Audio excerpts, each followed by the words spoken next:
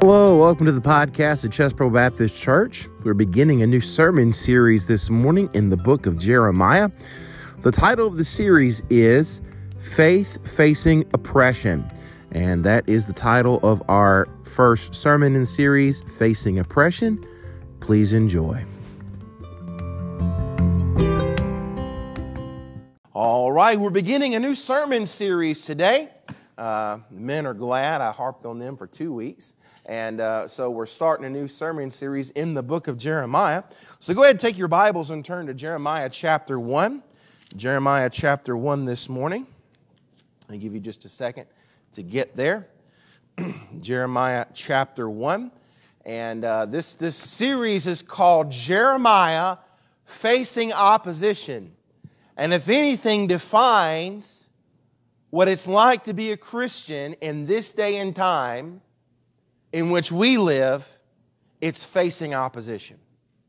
So Jeremiah chapter 1, if you have your places, one last time, I'm going to invite you to stand in respect and reverence to the Word of God. Bible says in Jeremiah chapter 1 and verse 17, "Now gird up your loins and arise and speak to them all which I command you. Do not be dismayed before them, or I will dismay you before them.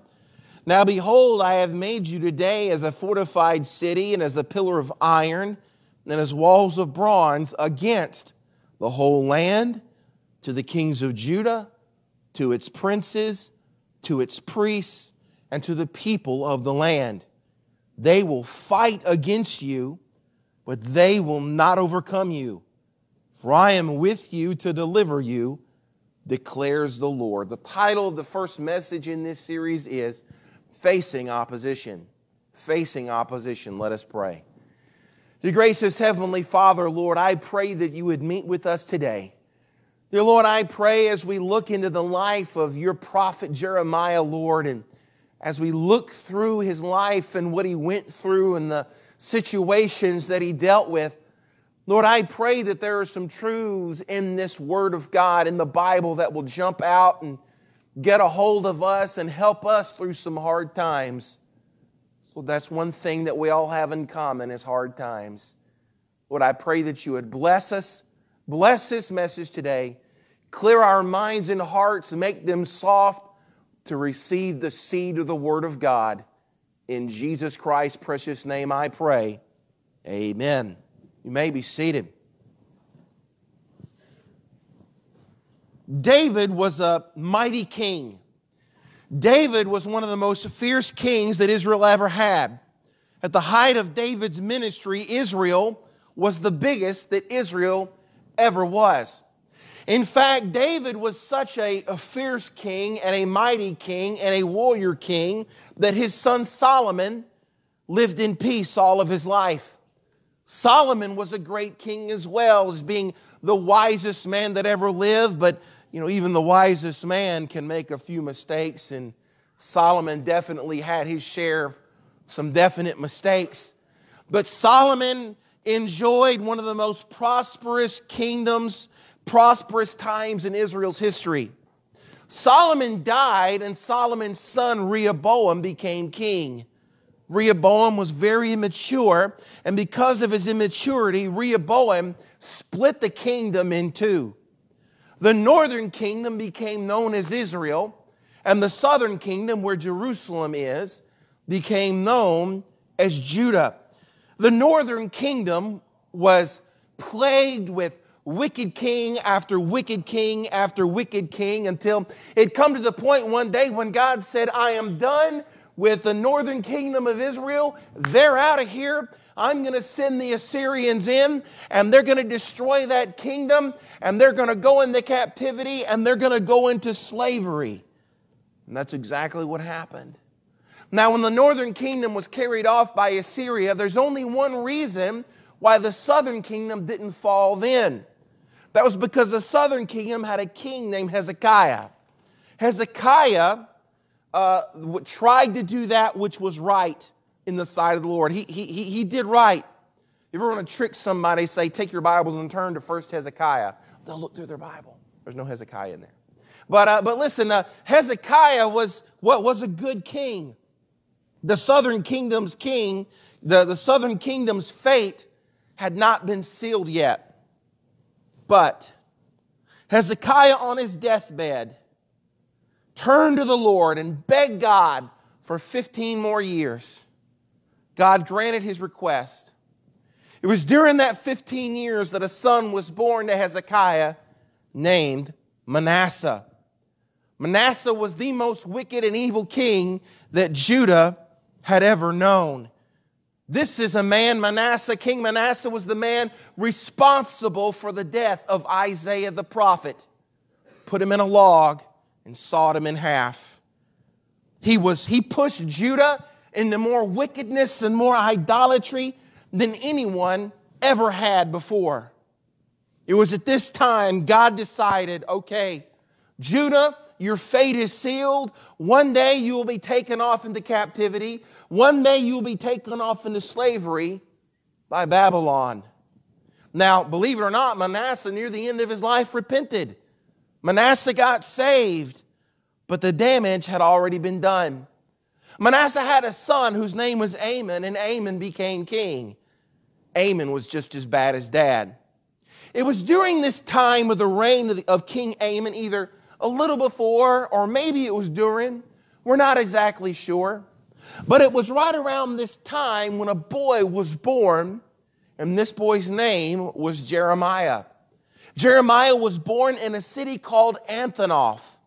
Anathoth is in the land of Benjamin. But Jeremiah was not a Benjaminite. Jeremiah was actually from the tribe of Levi. His dad was a priest named Hilkiah. And you could just imagine young Jeremiah watching his dad walk out of the city, walk towards Jerusalem for his priestly duties. You understand that Anathoth was only 3 miles away north of Jerusalem. So as Hilkiah made that trek towards Jerusalem, young Jeremiah could see off in the distance the great walls of the city Jerusalem because it was only 3 miles away. When Jeremiah was 4 or 5 years old, King Amon died, and his son, his 8-year-old son, became king. This 8-year-old son that became king was a king named Josiah. Josiah was a great king. Josiah did that which was right in the sight of the Lord. He did many things. He threw the idols out of the temple. He tore down the pagan temples. He tore down the brothels. He centralized worship back in Jerusalem. He reinstituted the feasts. He was such a good king that God said, I make a promise that as long as Josiah is king, that I will withhold judgment from Jerusalem and Judah as long as Josiah is alive. And it was in the 13th year of the reign of Josiah that the word of the Lord came to Jeremiah and said, Jeremiah was around 17 to 20 years old at this time. The word of the Lord came to Jeremiah and said, I want you to be a prophet. King Josiah reigned for 31 years. And at the age of 38, Josiah died. And Jeremiah and the land of Judah just mourned and lamented over the death of this good king Josiah. There's a very, very good possibility that Jeremiah and Josiah knew each other. I mean, he was the prophet, Josiah was the king. Not only did they probably know each other, it's also a good possibility they may have been friends. Jeremiah's ministry spanned over 50 years under the reign of 5 kings, all the way up to the captivity of Judah. Jeremiah is known as the weeping prophet because he weeps and mourns over Israel. He weeps and mourns over Jerusalem because they turned their back on God for idols. He wrote the book of Lamentations, which a lamentation is a funeral dirge, or in other words, it's a funeral song. And these are funeral songs mourning over the humiliation, the suffering, and the despair that was brought on the city of Jerusalem because the city was burned down by Babylon. But Jeremiah had a difficult task. Jeremiah was to preach a message that nobody wanted to hear. Nobody wanted to hear that their kingdom was in trouble. Nobody wanted to hear that their kingdom would be destroyed. Nobody wanted to hear that they would die. They had a choice. They could either die or they could be slaves for the rest of their life. I don't know why, but nobody wanted to hear that. This is a message that nobody wanted to hear. In the last verse in chapter 1, God tells Jeremiah, some people are going to fight against you. But who's going to fight against them? Well, we back up one verse to verse 18, and it tells us, it says, now behold, I have made you today as a fortified city and as a pillar of iron and as walls of bronze. Watch this, against the whole land. To understand the context of what's going on is to understand the power struggle that's going on in the Middle East at the time of Jeremiah's life. There are three superpowers fighting for dominance in the Middle East: Egypt, Assyria, and Babylon. And these three superpowers throughout Jeremiah's ministry is struggling for power. Near the end of Jeremiah's ministry, Babylon overtakes Assyria. But this is the power struggle that's going on during his ministry. Next, it says to the kings of Judah. After Josiah died, each king got worse and worse and worse for Jeremiah. All the way up until the last king, King Zedekiah, whose reign was 11 years long. But that is where Jeremiah faced his greatest oppression during the reign of the King Zedekiah, but all of them were bad. And then it says to the princes, or this is the politicians, the political officials. Let me read for you Jeremiah 38, verse 4. Then the officials said to the king, now let this man be put to death, inasmuch as he is discouraging the men of war who are left in the city, and of all the people by speaking such words to them, for this man is not seeking the well-being of the people, but rather their harm. In the context of that verse, what's going on is Jeremiah has told the people of Israel, if you fight, you will die. If you run, you will die. The only choice you have to live is to give yourself up to slavery. That is it. If you fight, you die. If you run, you die. The only way you live is to give yourself up for slavery. And the political officials did not like Jeremiah. The officials hated Jeremiah so much that they threw him in a cistern, left him in the mud, left him for dead. They sentenced him to die. They tried to kill him. They tried to turn him in for treason. They even burned the first copy of Jeremiah. Did you know the Jeremiah you have in your Bible is the second copy? They burned the first copy. He had to hire a scribe and re-give it to him by memory. Of course, we know it was through the inspiration of the Holy Spirit. But they burned the first scrolls of Jeremiah. And then it says the priests, they weren't safe either. Jeremiah preached against them too. Jeremiah preached to them in Jeremiah 18. Therefore, I will give their wives to others, their fields to new owners, because from the least even to the greatest, everyone is greedy for gain. From the prophet even to the priest, everyone practices deceit. Think about that. From the prophet to the priest, everybody's greedy for gain. Everybody practices deceit. He didn't care if they were a prophet. He didn't care if they were a priest. He told them the truth. And then finally, the people would fight against him. Jeremiah chapter 1, verse 16, I will pronounce my judgments on them concerning all their wickedness whereby they have forsaken me and have offered sacrifices to other gods and worship the works of their own hands. And this is the reason that Jeremiah is preaching against Israel, because they have turned their back on God and they've turned their back to idols. Jeremiah's ministry was marked by oppression. It was marked by suffering. It was marked by a message that nobody wanted to hear. Does that sound familiar to you? Can you relate to that even a little bit? A message that nobody wants to hear. See, Jeremiah was raised in a time, growing up, he grew up in a time where God was celebrated. Man, Jeremiah looked back on his childhood and looked back at his time as a young man during the time of King Josiah and thought about how God was celebrated and how, everybody loved God and everybody went to church. And, I remember when I was a kid, the first time I ever saw an atheist. I remember that. I know they're a dime a dozen today, but back then, back when Ronald Reagan was president, there were few and far between. And so, I remember who it was. It was a friend of my dad's adult son.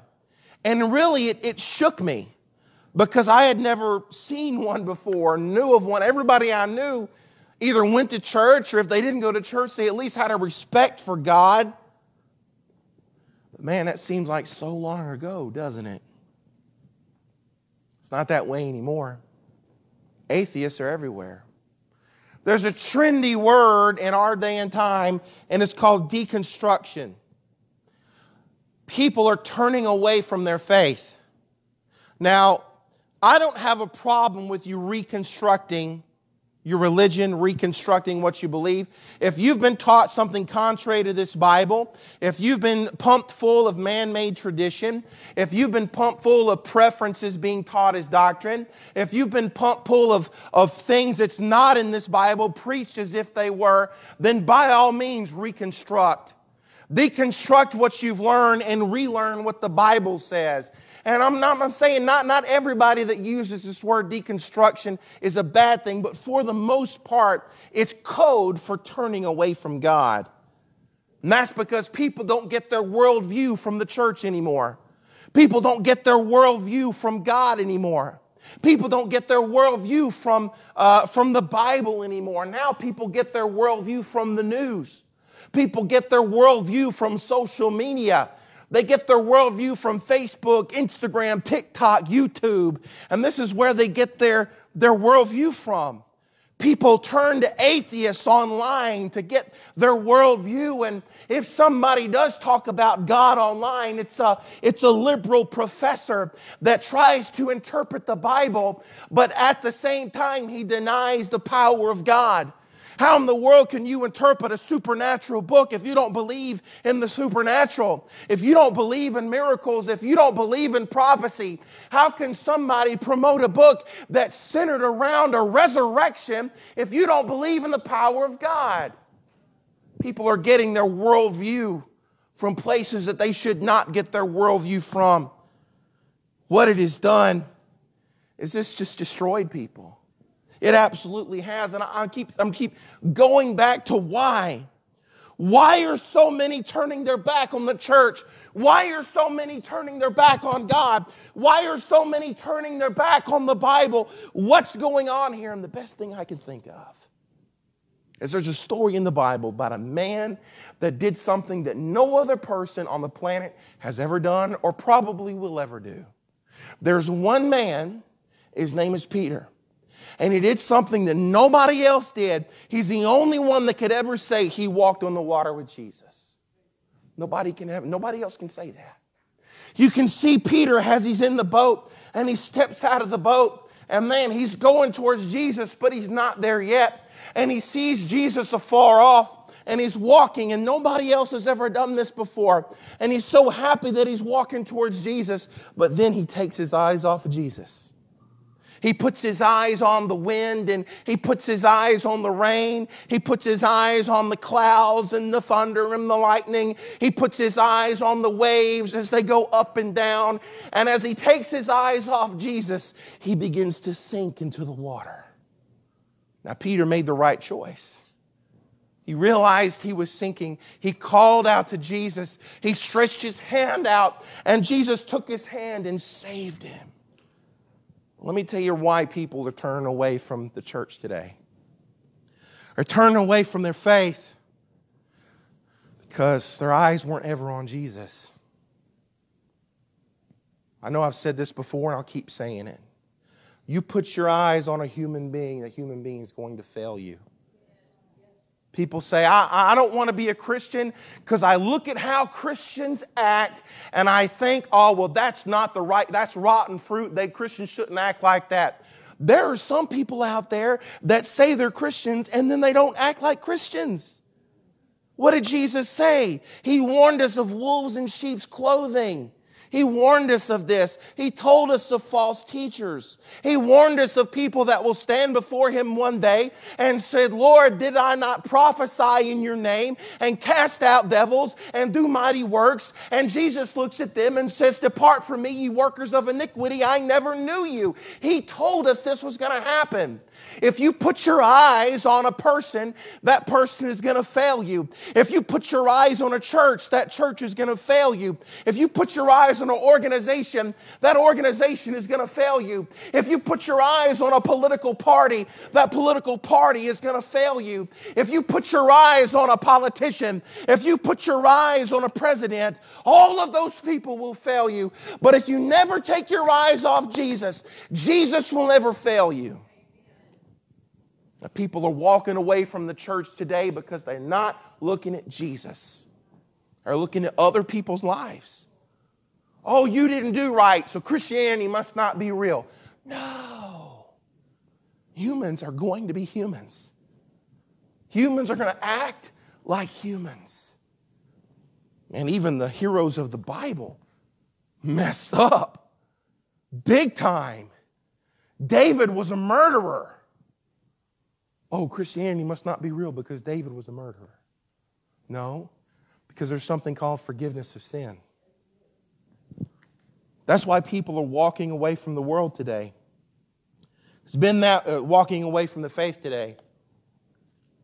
It's been that way since the beginning.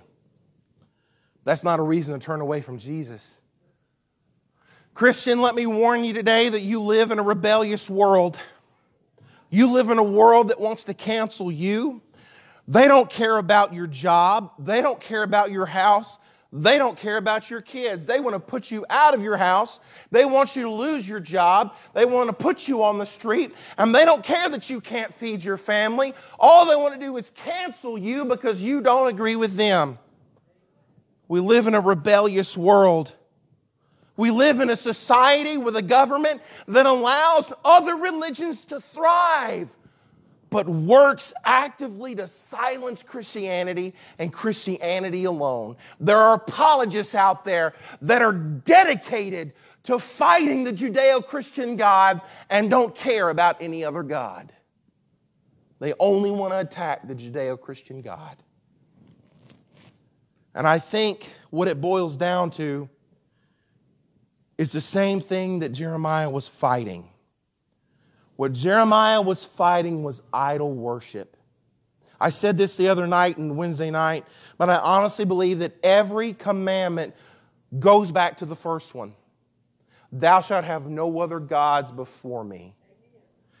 All 10 of them, all 613 of them, that's all the Jewish commandments in the Old Testament. They all center around that first one. Thou shalt have no other gods before me. Because when you sin, you're putting something else in front of God. Jeremiah was fighting idol worship. And that's what me and you are fighting today. We are fighting idol worship, and the idol is the idol of self. It's people saying, I'm too smart for God. I don't need God in my life. I've evolved beyond the need for God. The fool has said in his heart, there is no God. So how do we keep our faith, man?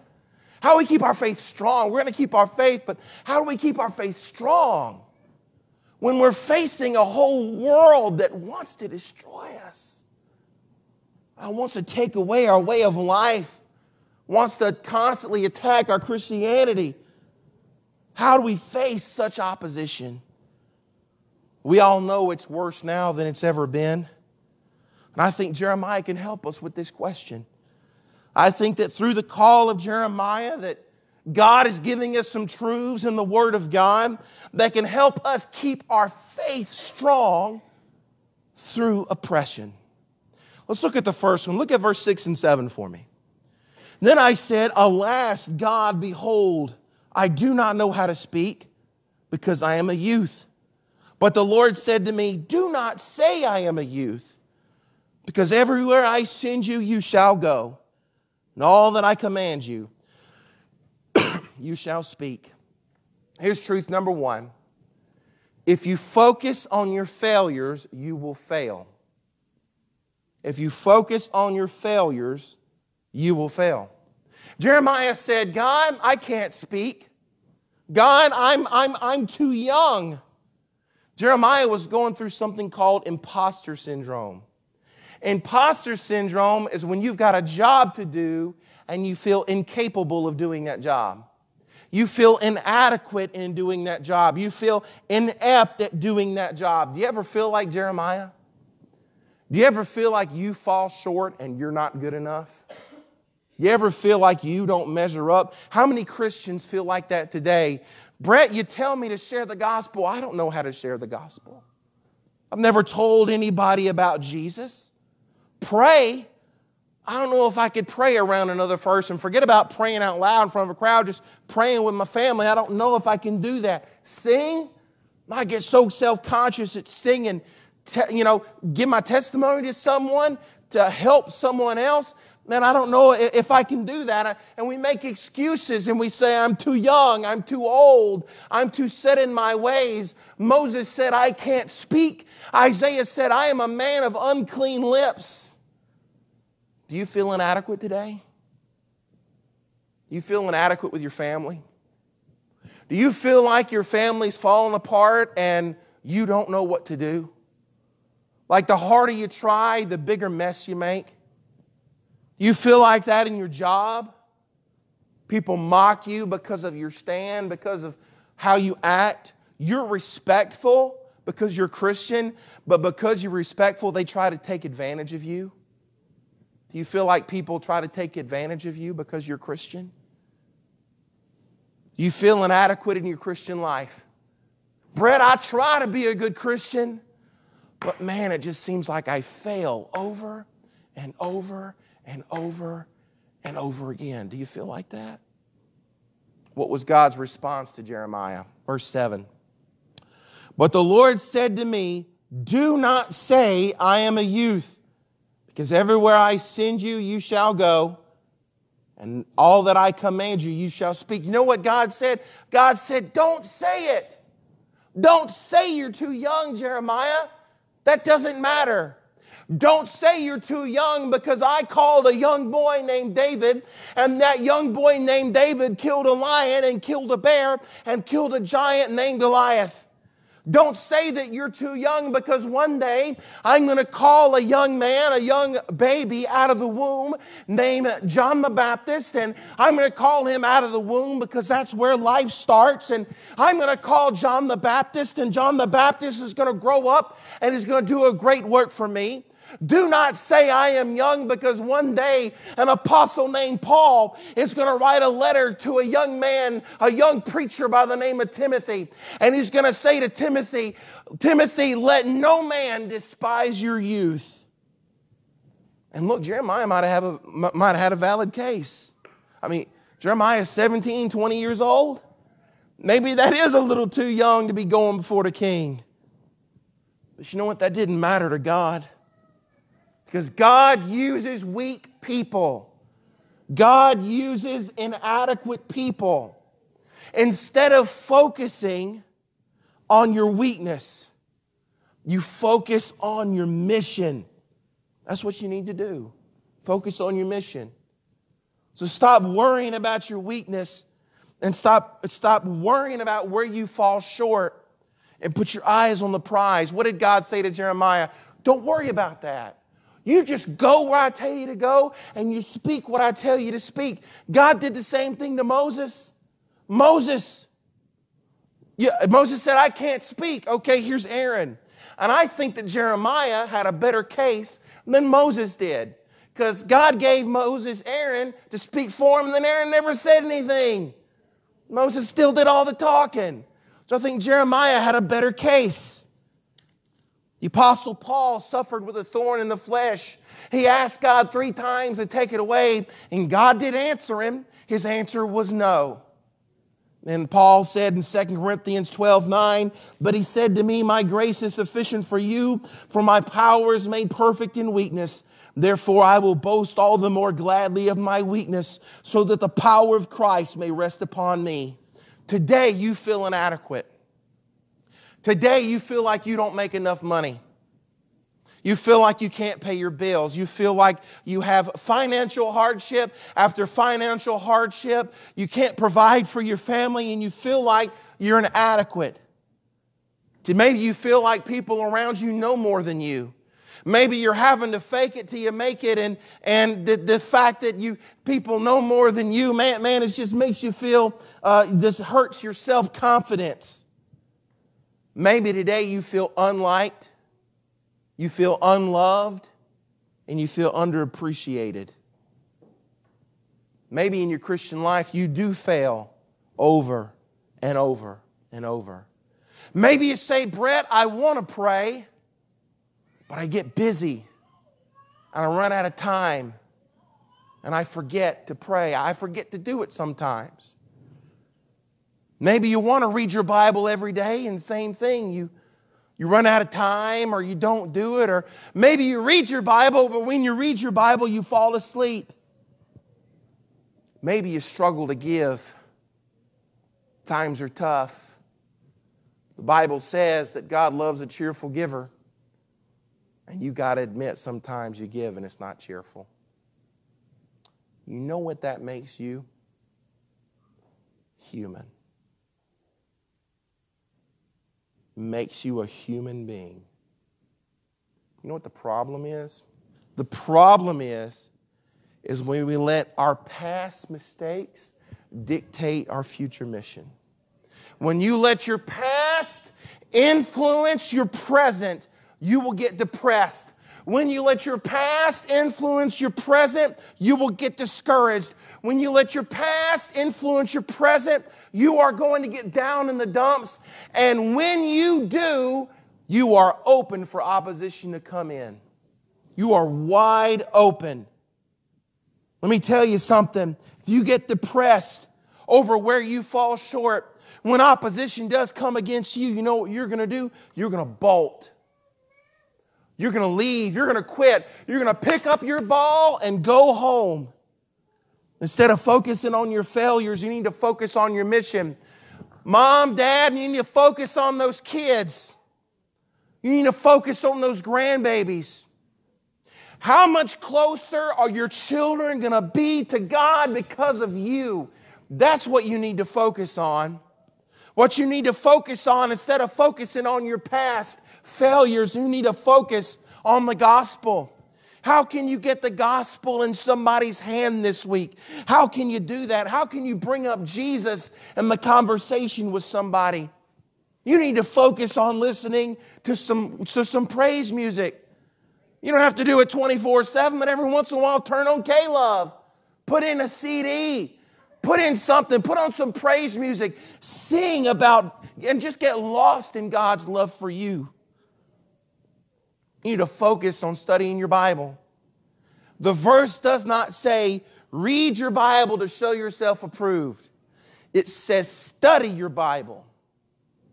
Let me tell you this. You will get more out of reading one paragraph 10 times than you will out of reading 10 chapters a day. You take that one, not even a whole chapter. You take that one paragraph and you read it and you reread it and you reread it and you underline the verbs and you circle the nouns and you find out the subject and the object are the imperatives. You ask the questions when, where, what, how, why, and you read that one paragraph, and I guarantee you'll get more out of your Bible and the Holy Spirit will begin to speak to you than you will if you read your Bible through in 6 months. I promise you will. Truth number one, if you focus on your failures, you will fail against opposition. Truth number two, the sovereignty of God prepares you for opposition. The sovereignty of God prepares you for opposition. The sovereignty of God, all that phrase means, it just means that God is ruler over all. He is king and He is in complete control over everything that happens. He created a universe, and in this universe, we have free will. Some people say that Christians don't have free will. That's not true. The Bible is very clear. We have free will, but He has orchestrated and He is so much in control that even though He has given us free will, His will still comes to pass. So knowing this, He lets Jeremiah know a few things. First, He would let him know, I know you. I knew you. God isn't just saying that Jeremiah, I have a head knowledge of you because He's omniscient. It's more than that. When God says, I knew you before the womb, before the foundation of the world, He's saying, Jeremiah, I loved you. I loved you before I formed you. And where did He say He loved him? He loved him before he was born. No, the verse says He loved him before he was conceived, because that's where life begins. Psalm 139:15, my frame was not hidden from you when I was made in secret and skillfully wrought in the depths of the earth. And what the psalmist is saying is that God loved me in the womb. You see, there's a principle in the Bible that some people are scared of, but there's no need to be scared of it. And it's called predestination. This doctrine of predestination, it's in the Bible. And all it means is God decreed or ordained everything that should happen. And God predestined those who will be His children. But here's the thing. The Bible also states the avenue through which that predestination comes. It says we are elect through the foreknowledge of God. God in eternity past looked forward and knew who would be His children, knew who would turn to Him, and He predestined them and placed a special blessing on them and set them apart. He did the same thing for Paul. Romans 1. Actually, I skipped ahead a little bit. So know that you are pre-loved. Number 2, know that He consecrated you. What that means is that He sanctified you. He set you apart. Romans 1:1, Paul, a servant of Jesus Christ, called to be an apostle, separated unto the gospel of God. You were preset for service. So what he's telling Jeremiah is, Jeremiah, I loved you before you were born. I set you apart for a mission before you were born. And then number 3, he said you were appointed. Now, this appointment for Jeremiah is like being appointed to an office, to a job or task. He is appointed to this job of being a prophet.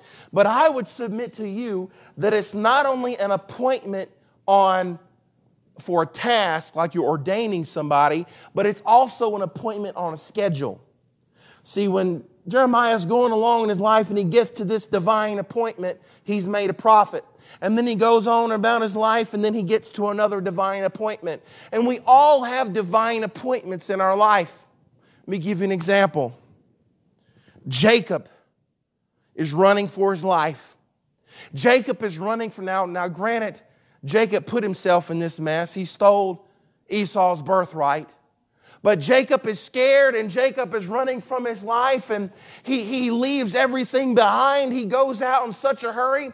He doesn't have any money. He doesn't have a tent or a blanket. He doesn't have any possessions. He leaves as fast as he can with nothing in his hands because he's afraid for his life because Esau's going to kill him. He leaves with absolutely nothing. He's fleeing. He's being oppressed, and he comes to a place to sleep.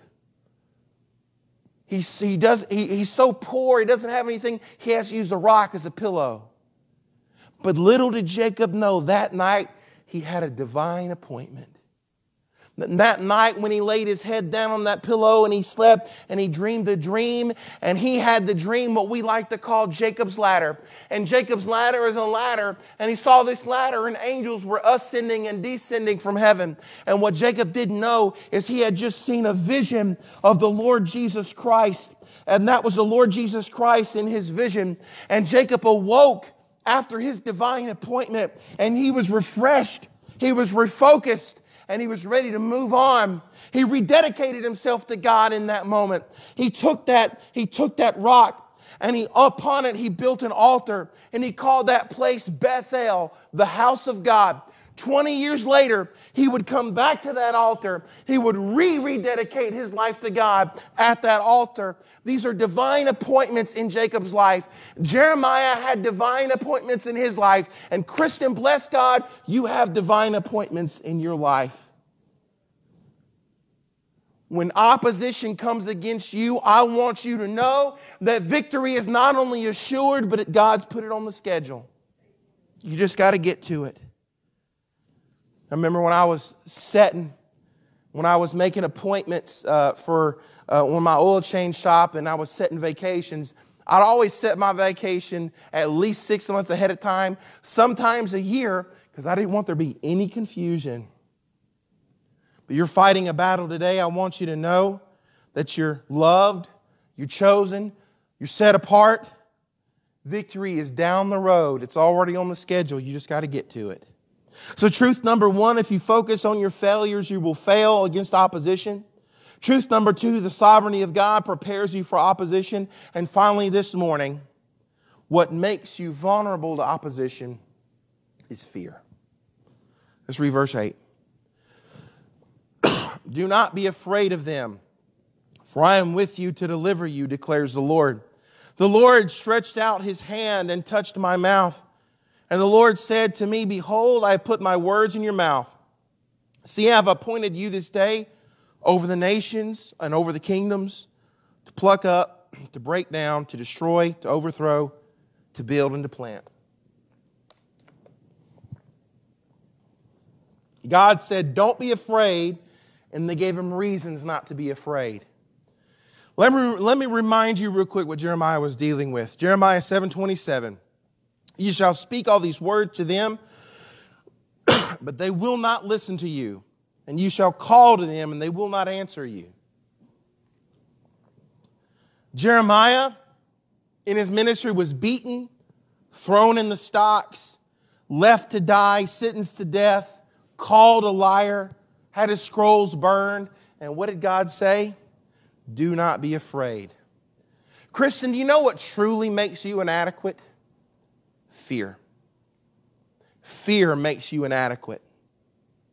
Franklin D. Roosevelt said probably one of the most famous modern quotes on fear in his 1933 inaugural address when he said, "We have nothing to fear but fear itself." Of course, we all know the verse in the Bible, God hath not given us the spirit of fear, but of power and of love and of a sound mind. These people of Israel, they wanted to kill Jeremiah. They wanted to break Jeremiah. But they made one fatal mistake. They had one fatal flaw in their planning against Jeremiah, is they underestimated the God he served. God said, Jeremiah, I'm going to remind you of some things that the enemy is going to underestimate.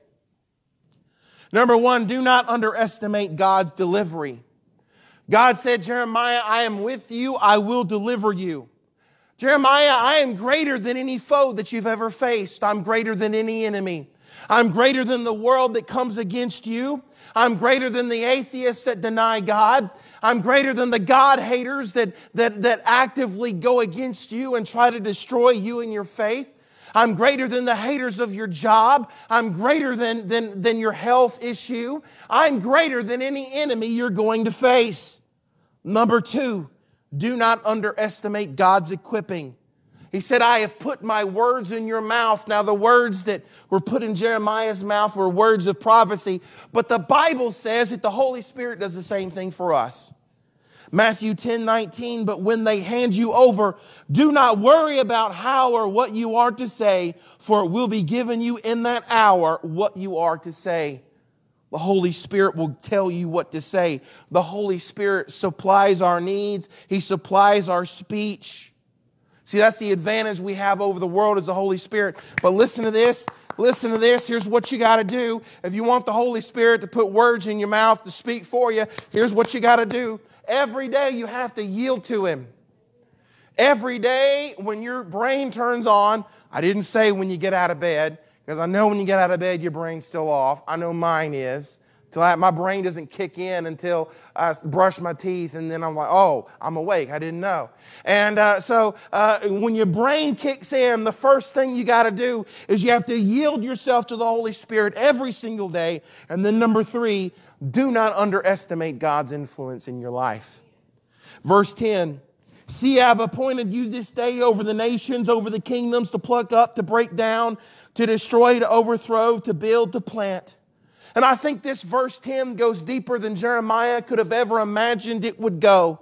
Because it not only includes the Israel of the day, it not only includes the surrounding countries of the Middle East 2,600 years ago, but we are in that verse. We are part of the nations that are influenced by Jeremiah's ministry.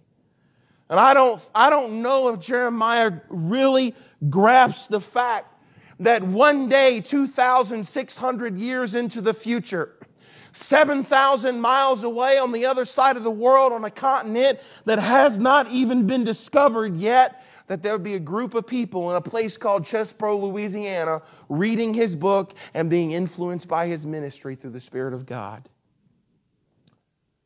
God, no matter what enemy you're facing, God can deliver you.